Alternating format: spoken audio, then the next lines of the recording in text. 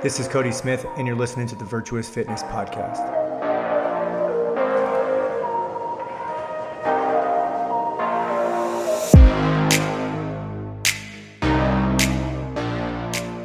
What's going on, you guys, and welcome back to the Virtuous Fitness Podcast. Today, I'm going to share all my insights around training for longevity from a programming standpoint for both strength, resistance training, and conditioning. But as always, before we jump into the show, I need your help. Hit pause, hit the stop button, whatever's on your phone right now.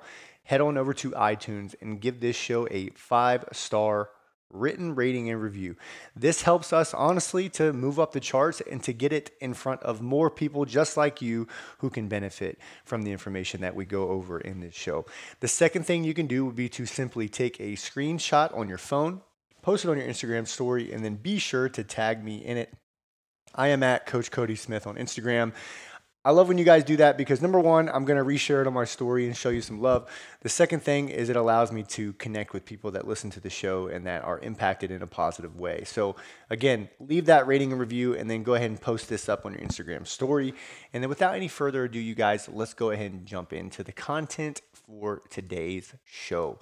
So I actually just got done being interviewed by my friend Paul Klingon on his podcast, and we just kind of jumped into a lot of personal development stuff. And honestly, I just kind of felt like I was on a roll. I wanted to keep talking. I wanted to keep, giving out information and content, and education to people. So kind of wrote down some thoughts that I have around training for longevity, and I'm just going to roll it out. And, I like to think that I know a little something about training for longevity, considering I have told my overtraining story 1,000 times. And honestly, if like just telling it, 1,000 more times will keep more people from beating their body to a pulp, only to find out years down the road that they wasted their time and their body chasing something that wasn't nearly as important as they thought it was. If I can save people from that and give out information that helps people to essentially move away from running into that problem, then I have done my job, because I spent years in the overtraining category. And now some people argue, overtraining versus under recovering. Is overtraining syndrome really a thing? I can only tell you what I experienced, and personally what I experienced felt a lot like overtraining. Sure, you could probably say I was under recovered, but nonetheless, I trained so much that, one morning I'm sitting on the couch. I'm putting my foot across the top of my knee to put my socks on, and I was in some of the worst pain to date that I've ever experienced in my body. And realizing that to be able to do heavy squat cleans, heavy snatches, heavy thrusters, kipping pull-ups, and all the things that are associated with competitive CrossFit, to realize that to be able to do those things, I couldn't do something as simple as putting my socks on without pain, really led me down this rabbit hole of understanding how could I continue to train, get stronger, build muscle, and perform at a decent level without sacrificing my body in the process. And really what I'm going to go over in today's show is going to be built off of that main premise. How can you continue to do the things that you want to do without, your body being dispensable in the process? Okay, so first things first, remember you are not invincible. Okay, and what you are doing right now, if you're doing too much, or if you're doing too many of the same movement patterns or overusing your body in any way, shape, or form, it will catch up with you eventually. So if we can just frame this entire show with that thought in mind, then we can approach this show with open ears and ready to receive. And know that if you're a coach coming to this show, that these principles in here are going to be great usage just in general, just to program at a better level. But it's going to be great for you to be able to explain to your clients how these things work, and maybe share with them some stories of overtraining that you've experienced or that you've seen others experience, just to get them bought in on some of these principles and some of these methods. Okay. So first things first, when it comes to training, for longevity, the first thing that I want to share with you guys is that I think you should train the big, the compound lifts less frequently and focus more on the accessory work, because they support the lifts. So rather than spending majority of your time, doing heavy bench presses, heavy squats, heavy cleans, and things like that, start to think outside of the box in a way that you can focus on things that support them a little bit better, right? So if you're, and I want to talk about a few studies that I stumbled in on over the years when I kind of started to develop this thought process, is that, if you're a person that struggles in the deadlift, well, if you're struggling in the deadlift because you can't keep your upper back set, or because you can't keep your lats packed down, or maybe it's grip, what types of accessory work can you do to help to make that lift a little bit better, other than doing that lift over and over and over again? And remember, because the more you do the heavier stuff, the compound based movements, things that are, more taxing on your body, you're going to fatigue your nervous system, and you're going to cause more stress on your joints and your structure. Okay, so training the big lifts, the compound lifts, less frequency or less frequently, and focusing on your accessory work more is going to be a great approach to training for longer periods of times, relatively uninjured, and feeling better in the process. Okay, second one, be okay with more dumbbell and bands and kettlebells and cable work. This kind of piggybacks a lot on what I talked about with the compound lifts. If you are training the heavier stuff all the time, it's going to cause more stress on your joints. It's going to cause more wear and tear. I like to attribute it a lot to like a vehicle. Your body is a lot like a vehicle, and there's a certain amount of mileage that your body can take. Training heavy and training things that are highly complex all the time are going to put more miles on your car per se than things that are a little lighter. So we want to always think like, what what can we get more done with less? Well, we know that doing dumbbell work and bands and kettlebells and cables are going to be a lot less stressful on your joints than the other things. So if you're a person that's always walking around and, feeling pretty beat up, then maybe start to switch some of these exercises to the lighter components. Could be a good step in the right direction. Now, kind of moving on for that, and with this same thought process, there's a question that I like to kind of share with people, and really what I think to myself when I'm making my programs, or going over this with somebody. And it goes down to this: ask yourself the question of, what can you do safely with perfect technique, create progressive overload over time, meaning lift more volume over time, that fits your ideal structure the best. Because really, if we really think about it, that's intelligent training. That's training for longevity. Is thinking about things that you can do safely, that you can do correctly, as with every repetition, right? Your first rep should look the same as your last rep. What can you do safely with perfect technique? Continue to add load over time, and it fits your structure. Like, I am a terrible back squatter. For years and years, my hips and knees and everything just ache when I do back squat. No matter how much mobility I do, how much activation, how much accessory work that I do, back squatting is just something that is extremely uncomfortable for me. In my opinion, it's not going to be the best use of my time, based off of my goal of being able to train for a long time and to feel good and to look good. So, with that in mind, then I need to be more intelligent with my training approach, and know that I don't really have to do the back squat. There's other ways to get lower body strength. And that goes hand in hand with my next kind of thought and next point that I want to share with you guys. And this actually came straight from my interview that I did with Chad Wesley Smith on the show. If you haven't listened to that, make sure to go back to a few episodes earlier and check that out. But if the back squat isn't your sport, you do not have to do it. Realistically, if you're feeling pain when you do specific exercises, your body is going to down regulate to protect you, and literally mentally block you off, right? It's going to keep you from doing things at a higher level, because they know that it's going to hurt you. And maybe on the other side of it, you might back off due to fear of injury. So the question becomes, is the back squat going to be the best use of your time? Right? The question that I asked Chad when he kind of said this to me, it was like, what are great options for squatting for a person that has hip pain? And he was like, well, the back squat's not your sport, don't do it. And I was like, and I thought about that. And it's like, some people get so caught up in, having to do things like muscle ups and handstand push-ups and heavy back squats, heavy deadlifts, Olympic lifts, things like that. And we have to ask ourselves the question, well, are you going to use it for a sport? Does it directly support your goal? And if the answer is, well, no, to those things, well, then you don't have to do them and they don't have to be in your program. And then if you're a coach listening to this, come into it with the mindset that, yes, we know that the back squat is great for building lower body strength in the quads and the glutes and good trunk stability.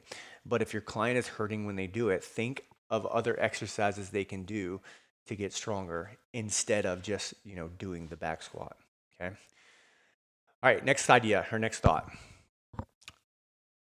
Decrease the frequency of your big compound movements and increase the frequency of accessory work. So this is going to piggyback a lot on training the compounds less. So if you don't want to train them less frequently, right? Or if you don't want to train them, less times per week, maybe you can just decrease the amount of volume that you were doing in those lifts each day and then increase that with the accessory work that you are doing to support, right? So again, this is all you're kind of seeing that we're essentially just trying to decrease the amount of miles that you are putting on your system. And to kind of piggyback off of that a little bit is that maybe let's take an upper body as an example. Maybe one day you're going to do heavy bench press, heavy, maybe some weighted pull-ups, and then some upper body incline or some incline dumbbell presses, and going to finish that up with some dumbbell rows or something like that. Maybe the next day, instead of on that same upper body day, opting because maybe you went horizontal push was your focus for your compound on the first upper body day. Maybe your second upper body day in the week, you decide maybe I want to do a vertical press.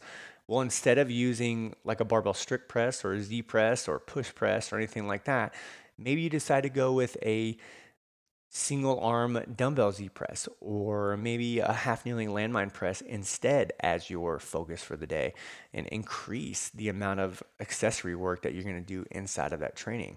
And again, that's a good way to kind of balance it. Is one day is going to be your compound, the next day of that same pattern or whatever that you're focusing on can simply be more accessory work instead. Right. And that's just that's something that I love to do inside of training programs when I'm programming for people. Now, you got to remember that if you want to progress in a certain lift, and especially, long-term speaking, right? A lot of times people think if I'm not good in a lift, I got to do it over and over again. If you want to progress in a certain lift, pay attention to what muscle groups are lacking and build those up, right? And I'll go back to my deadlift example.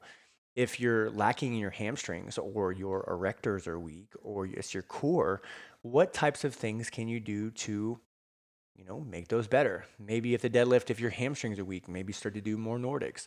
Maybe add in more good mornings or single leg deadlift or Romanian deadlifts instead. Banded hamstring curls are another great option just to get some hamstring or hypertrophy on your hamstrings. If your erectors are weak, can you start throwing in more back extensions or things like king squats or anything, or arch ups on the floor could work. If your core is weak, could you do more planking? Could you do more carries? Could you do more rotational work? How can you bring up the lagging muscle groups? That's a way to progress a certain lift instead of doing the lift over and over again and beating your body up in the process. Old train of thought and something that people will say to this day is that frequency of doing a lift is always going to help to progress it, right? So if you increase frequency, then in theory you should be able to progress in that lift. But sometimes that comes at the expense of really beating your body up. So then the question becomes, what is a lagging muscle group? Louis Simmons made this very popular with his conjugate training systems in that they did far less, compound lifts, doing the classical lifts that they did, or the competitive lifts. They did far less of the competitive lifts and more of the accessory work long term to get better.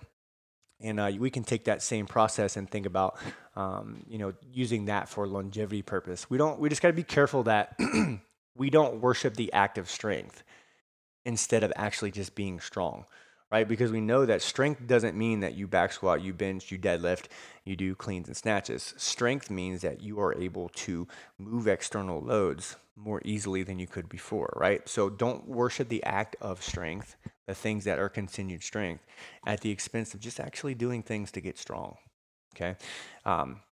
Now to kind of go into some of this a little bit deeper, so I talked about there are a few studies, there's actually two, in which they essentially covered accessory work versus compound lifts, right? One was where they pretty much covered the rear foot elevated split squat, and the other one covered box step ups.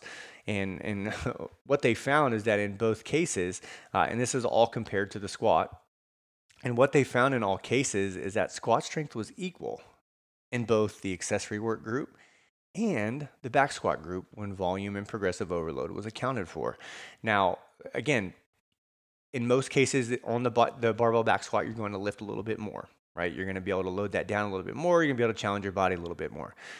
Now, if you're going to do something like a rear foot elevated split squat instead, then you're going to have to load that as well, or you're going to have to do enough repetition to accumulate the same amount of fatigue that you would in the squat, but in a much more safe thing. So what they found in this study with the box step up and the elevated split squat was that the strength was the same in both the groups, right? So if we can just keep in mind that volume and progressive overload is important, and we account for that when we're trying to pull some of the compounds out of our training for, allowing people to train for long periods of time, then we're going to be doing our due diligence to make sure that we're getting results for our clients. Okay.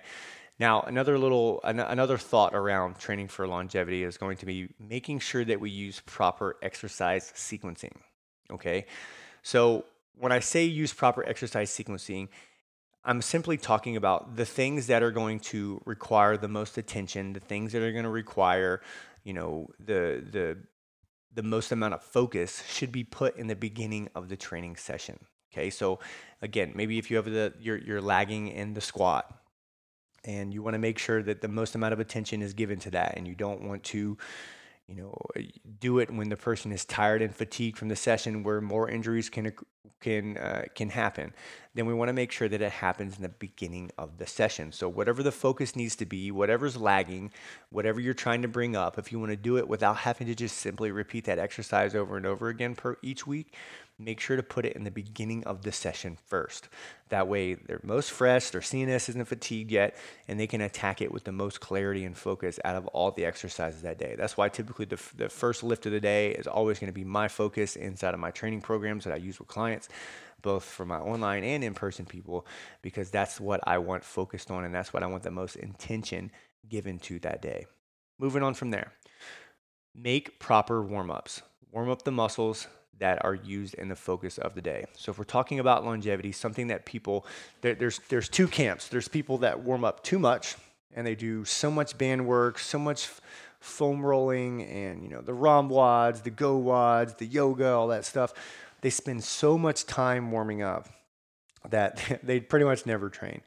But then you have the other crowd that doesn't warm up at all, that they'll come in and, and I'm not saying that you need to warm up for 15 or 20 minutes every day. I'm just simply saying that the muscle groups that you're going to use need to be heated up for the day.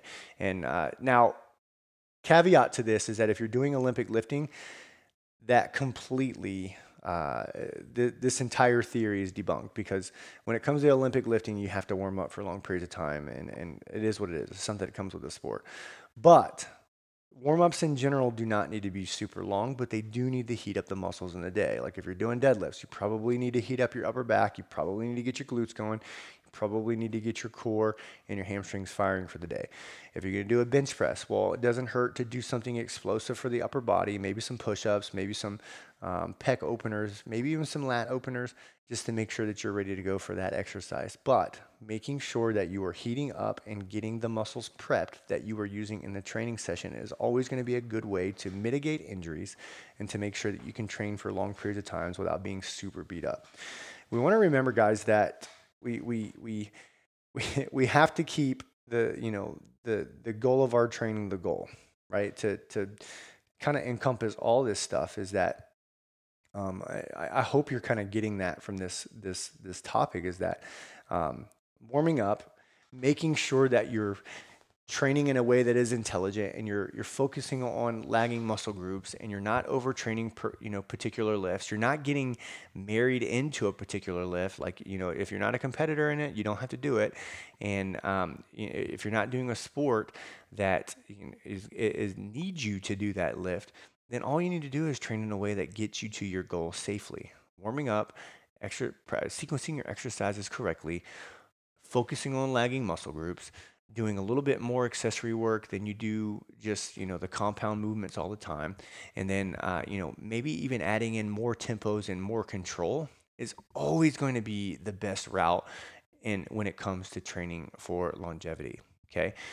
Next thing, focus on one to two things at a time instead of everything, right? I think this is really good because, again, clarity of focus, singularity of focus allows you to work on one thing and give it the most attention possible. When we get, when we get kind of scatterbrained and thinking about a bunch of things, we lose focus on what we're doing. We get scatterbrained and we don't think about what we're focusing on, which can lead to, especially in a training session, if you're like, I need to get strong in my lower body, but I need to upper body press, I need to get better at my anaerobic conditioning. If you're thinking about all these things all at one time, you're probably not going to execute nearly as much as today. All I'm working on is getting my lower body strong, right? And this comes to your programming as a whole, just focusing on one single thing at a time. Allow maximum recovery in that thing, allow maximum focus in that thing is going to make sure that you get the furthest, the closest to your results in the fastest way possible. Now, next bullet. Strength maintenance is easier than you think. You can do way less than you think. Now, this was a hard pill for me to swallow, and one big lesson that I learned over the years is I used to think that more was better and that doing more training would equate to more results. When in reality, there's this point of diminishing returns, right? It's almost like a bell curve in a way that, when you start off training, there is this point where you're getting more results and more results, but you get to this peak and this climax to where once you have trained a certain amount and you try to push a little bit further, you actually start to get less results because your body starts to under recover. Okay, so when it comes to getting strong, when it comes to getting more conditioned, we need to find the right amount of work that we need to do. And, Dr. Israel over at Renaissance Periodization talks a lot about this with some of his volume landmarks when it comes to strength and hypertrophy. I'm not going to go and quote that here, but it's far less than some of the programs that I remember doing when I was coming up in training and doing, gosh, some sessions 30 to 40 sets. When really, we know in general 10 to 20 sets on most things is going to be great if your loading and your volume, or if your loading is accounted for and you're doing progressive overload. So strength maintenance is easier than you think. You can do way less than you think. Okay. So then the question becomes, with conditioning, where does all that come into play? Right? Where do, how should we view conditioning in the sense, of training for longevity? Well, in my opinion, some people might disagree with me, but again, listen, there's always going to be, it depends in pretty much everything I'm talking about. I'm just giving general ideas and allowing you to have other thoughts outside the box when it comes to programming and your own personal training. But basically speaking, or just a baseline for people to consider. In general, 3 days of full body and walking 8 to 10,000 steps, it's probably going to be the best approach for a beginning person, right? Looking at them being able to train for the rest of their life, that's going to be the best place to start. Just 3 days of full body resistance and maybe walking 8 to 10,000 steps a day. Now, moving on from there, intermediates, probably 3 to 4 days a week. Maybe start throwing in movement pattern splits. Of course, they can still do full body, and they can start to mix in mixed aerobic conditioning, still maybe doing some walking, maybe anaerobic if they are chasing towards a specific performance-based event or something of that nature. Okay. Now, obviously with advanced, we can use the whole myriad of everything. We can use a little bit of anaerobic if it supports their sport. We can do mixed aerobic conditioning. They can walk, they can resistance train maybe 5 days a week if they're able to recover from it. But for the most part, that's what I'm speaking on in conditioning. And all the things from the strength training, resistance training side of the house that I kind of laid out with more accessory-based stuff, less compound-based stuff, is going to apply inside of the mixed aerobic conditioning. So, maybe instead of using a barbell power snatch, they could use a dumbbell snatch. Maybe instead of doing a barbell clean, it could be a dumbbell clean. It could be a dumbbell thruster instead of a barbell thruster. Maybe throw in some band work. Maybe throw in instead of doing something like toes to bar, maybe they do some slow controlled sit-ups or some forearm planks instead, or some side plank rotations. Another way to look outside the box and doing things that are less fatiguing in the system if you're going to throw those types of movements in their mixed aerobic conditioning. Now, to bring all this to a close and to give just one, big final thought. If you want to make a program that is going to provide longevity for yourself, or if you're a coach listening to this, for your clients, in general, make sure that your program has structure. So proper sequencing, volume is accounted for, recovery is accounted for. Make sure you're taking into account lifestyle, your nutrition, all these different things. Most days you should train at, 80 to 90% effort, right? So most of the time, 80 to 90% effort, and do it consistently. That's a big key. Do it consistently 3 to 5 days per week for the rest of your life, or at least the next 10 years, right? And if you approach training in that way, you're going to have a great bill of health. Your body's going to feel fantastic. You're going to get all the results you can ever want, and you're going to live long and prosper at a high level. So you guys, that is some of my thoughts around training for longevity. I hope you guys enjoyed it. I hope you got some nuggets and some things that you can apply to your training, and that you can, if you're a coach listening to this, that you can apply to your clients' training. If you want to work directly with me or my team, we use all of these things inside of our processes. All you got to do is hit the link in the description of this show, and you can reach out to us, and our team will reach out and get you on a strategy call and see if we're a good fit to work with you. We use all these processes inside of our training with all of our clients, and it's the way that we've been providing results for 10 years with our coaching clients, both in person and remote. So if you're listening to this show and you're looking for a coach and you can't necessarily make it to Virtuous to train with us, we would love to work with you remotely. We've been doing it for years, and we can still provide great value to you remotely as well. So again, click the link to the coaching application in the show notes, and we can get you moving on some coaching and a strategy call. So you guys, thank you so much for listening. Again, hope you got value, and I will talk to you on the next episode. Thank you so much for spending some time with me today and tuning into the Virtuous Fitness Podcast. I release episodes every single week. You can find me at Coach Cody Smith and the gym at Virtuous Fitness WA on Instagram to stay up to date with all things Virtuous Fitness. Before you go, head over to iTunes and give this show a rating and review. That is how we grow this show and make it even more impactful for you. Thanks again for tuning in, and we'll see you on the next episode.